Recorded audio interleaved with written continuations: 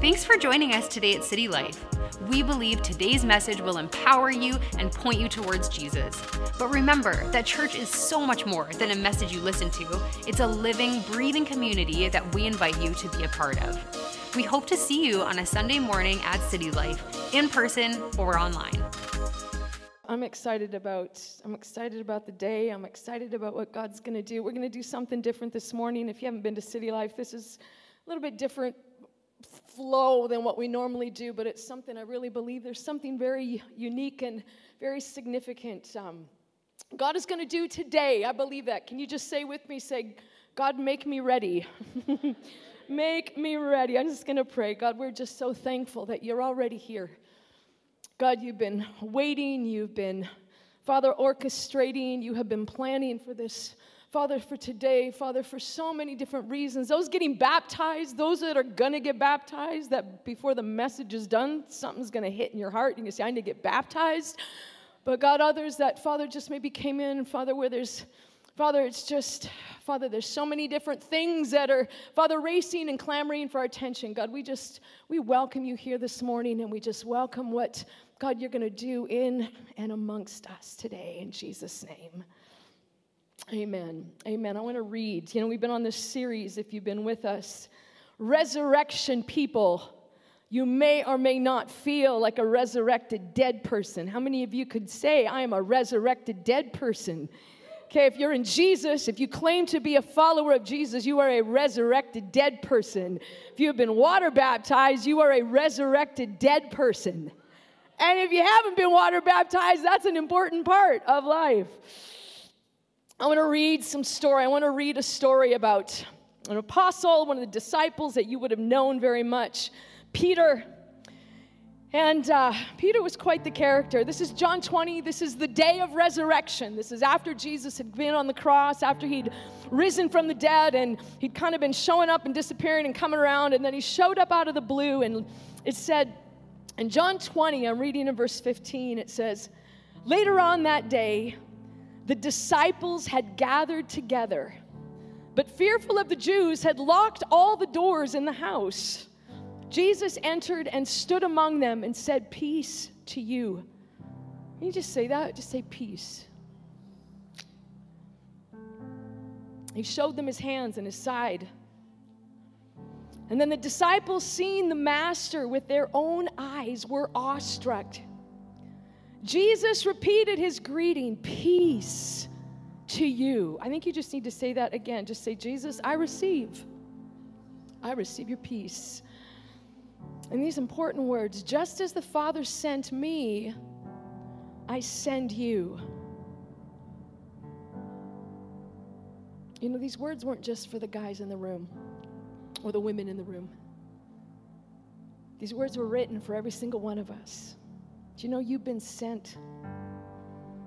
Jesus doesn't just call us to himself, he sends us.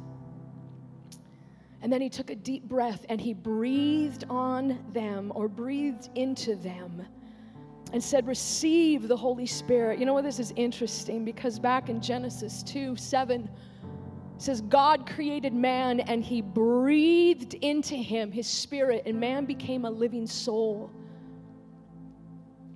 John's pointing us to something that, Jesus is kind of on a rewind here. He's starting back at the beginning with something brand new. And he goes on and he says, receive the Holy Spirit. And he said, if you forgive someone's sins, they're gone for good. And if you don't forgive sins, I love this in the message, what are you going to do with them?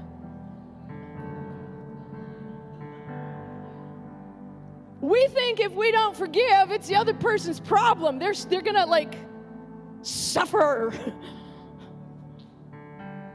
with our snubbing, or suffer with our cold shoulder, or snuffing with our they're going to suffer with our canceling of it. No, we're the ones who are suffering. If you don't forgive sins, what are you going to do with them? We'll just let that sit right there for a moment. But I want to jump down. This is a couple days later.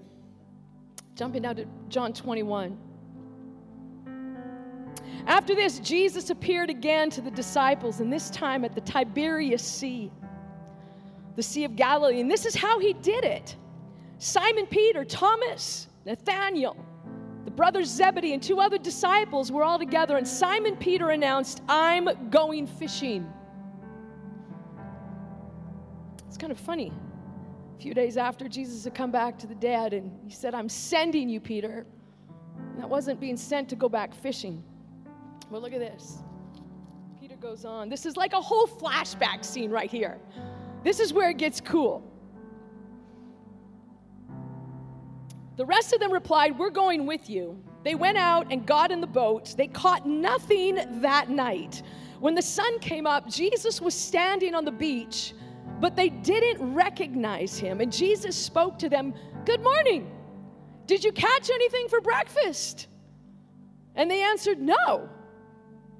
And then he said this, "Throw the net off the right side of the boat and see what happens."